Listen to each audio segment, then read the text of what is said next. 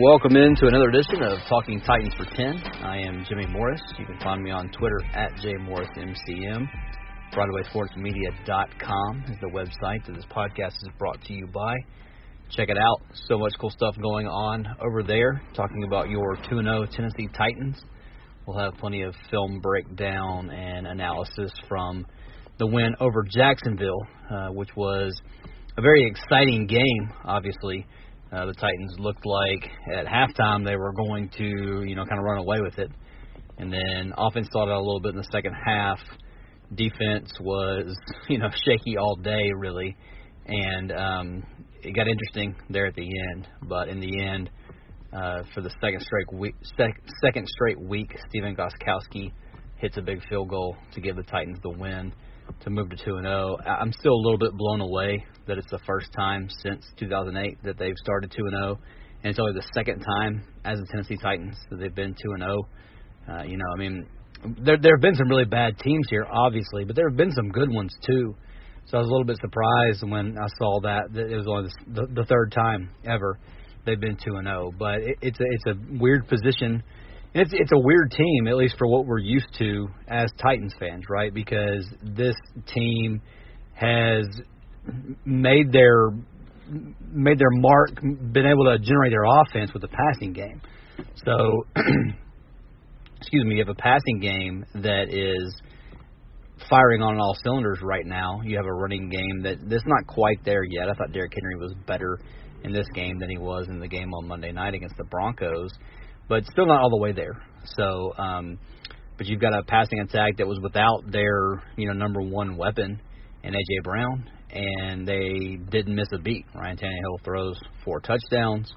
Jonnu Smith has 2 touchdowns. He already has matched his season total from last year with 3 on the year. You've got Adam Humphries, who has been this year what we hoped he would be last year, and we just didn't get to see it because of the injuries. But a guy that is dependable, finds the sticks, knows where to get. And that throw, the touchdown pass to Adam Humphries, just go back and watch that. I could watch that a million times. It's such a remarkable throw from Ryan Tannehill for a few reasons. Number one, he's got a guy barreling down on him. Number two, he knows that, and so he knows that he's going to adjust the way he throws the ball. He's not going to be able to stand in there and step in the throw and follow through like he normally would. And then number three, he has to throw it to where Humphries is going to end up. He throws that really before he makes his break. And if you watch, when you go back and watch the play and you watch Adam Humphries attack the ball, you see him kind of look back to see where the other defender is, and then he kind of adjusts his route a little bit to go up and get it. Just a great play all the way around. And like I said, it's just good to have Humphries out there this year and, so far being healthy. So a lot of good things there. The defense is the problem. I don't think we can sit here and say that, everything is hunky-dory with this team. The defense has struggled, and I'm willing a little bit to chalk it up to guys not being out there, not having Adoree Jackson, not having Derek Roberson, not having Vic Beasley. Those things are definitely factors, but I heard Dave McGinnis this morning and really put it into perspective, saying, you can't think like that. There's always going to be guys missing. It's the NFL. People get hurt. That's part of it. Everybody's got to be the next man up mentality. Next guy's got to be ready to step up and step in. And the Titans haven't gotten that so far. I think it's a little bit more than that when you have 2 outside linebackers that are injured.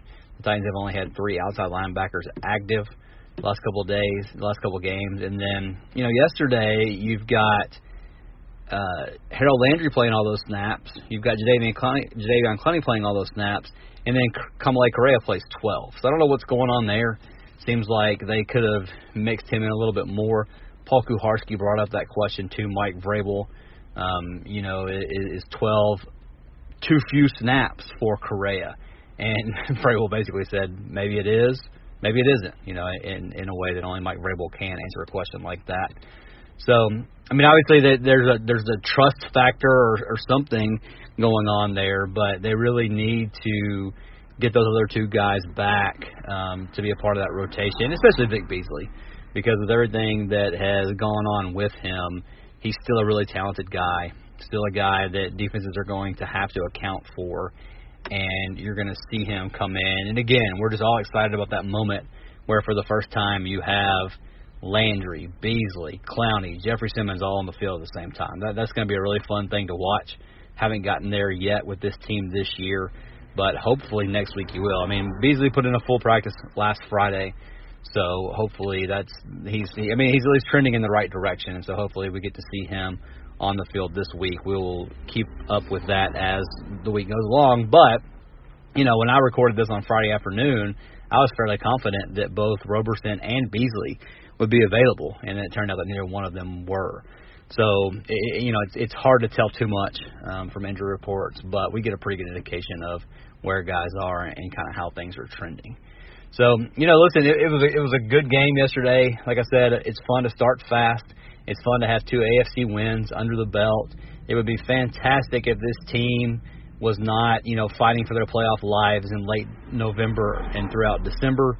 If we don't have to, I've talked about this before, but if we don't have to do the ESPN playoff simulator, trying to figure out who wins and who loses and that kind of stuff.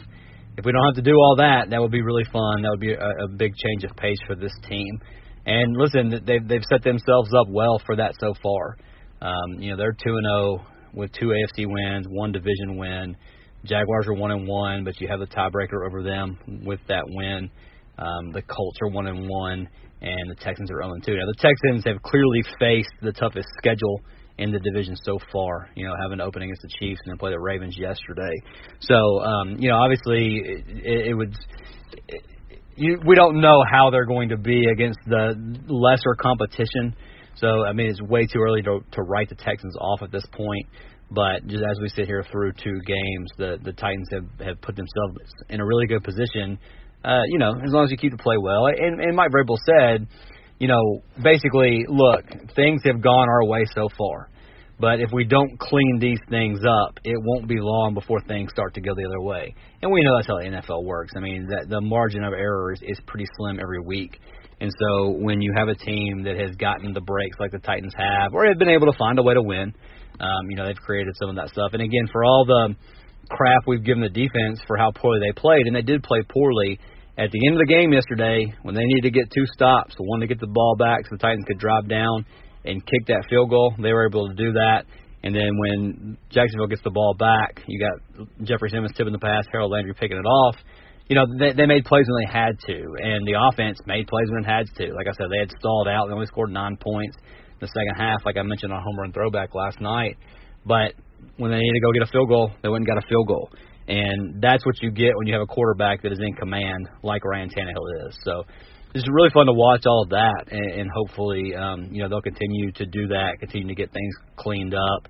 The defense will come together a little bit once you have some of those pieces back in there. So, like I said, at the end of the day, it hasn't been perfect, but the Titans are 2-0. Only the 3rd time they've done that, first time since 2008, so a lot to be excited about.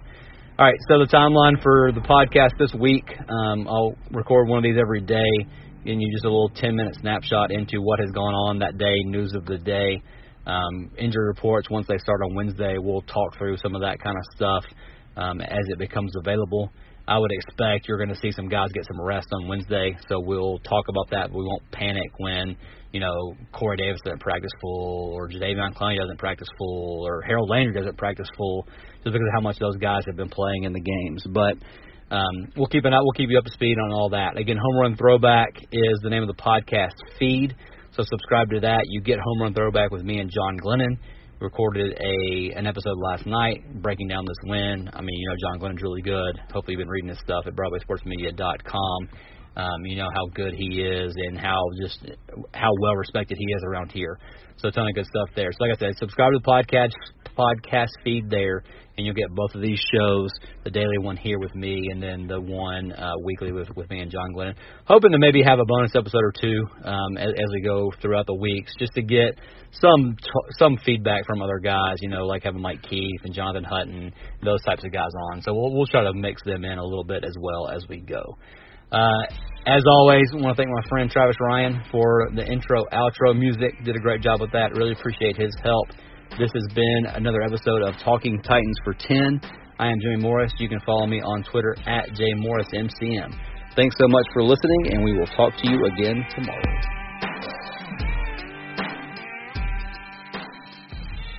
Brought to you by Broadway Sports Media.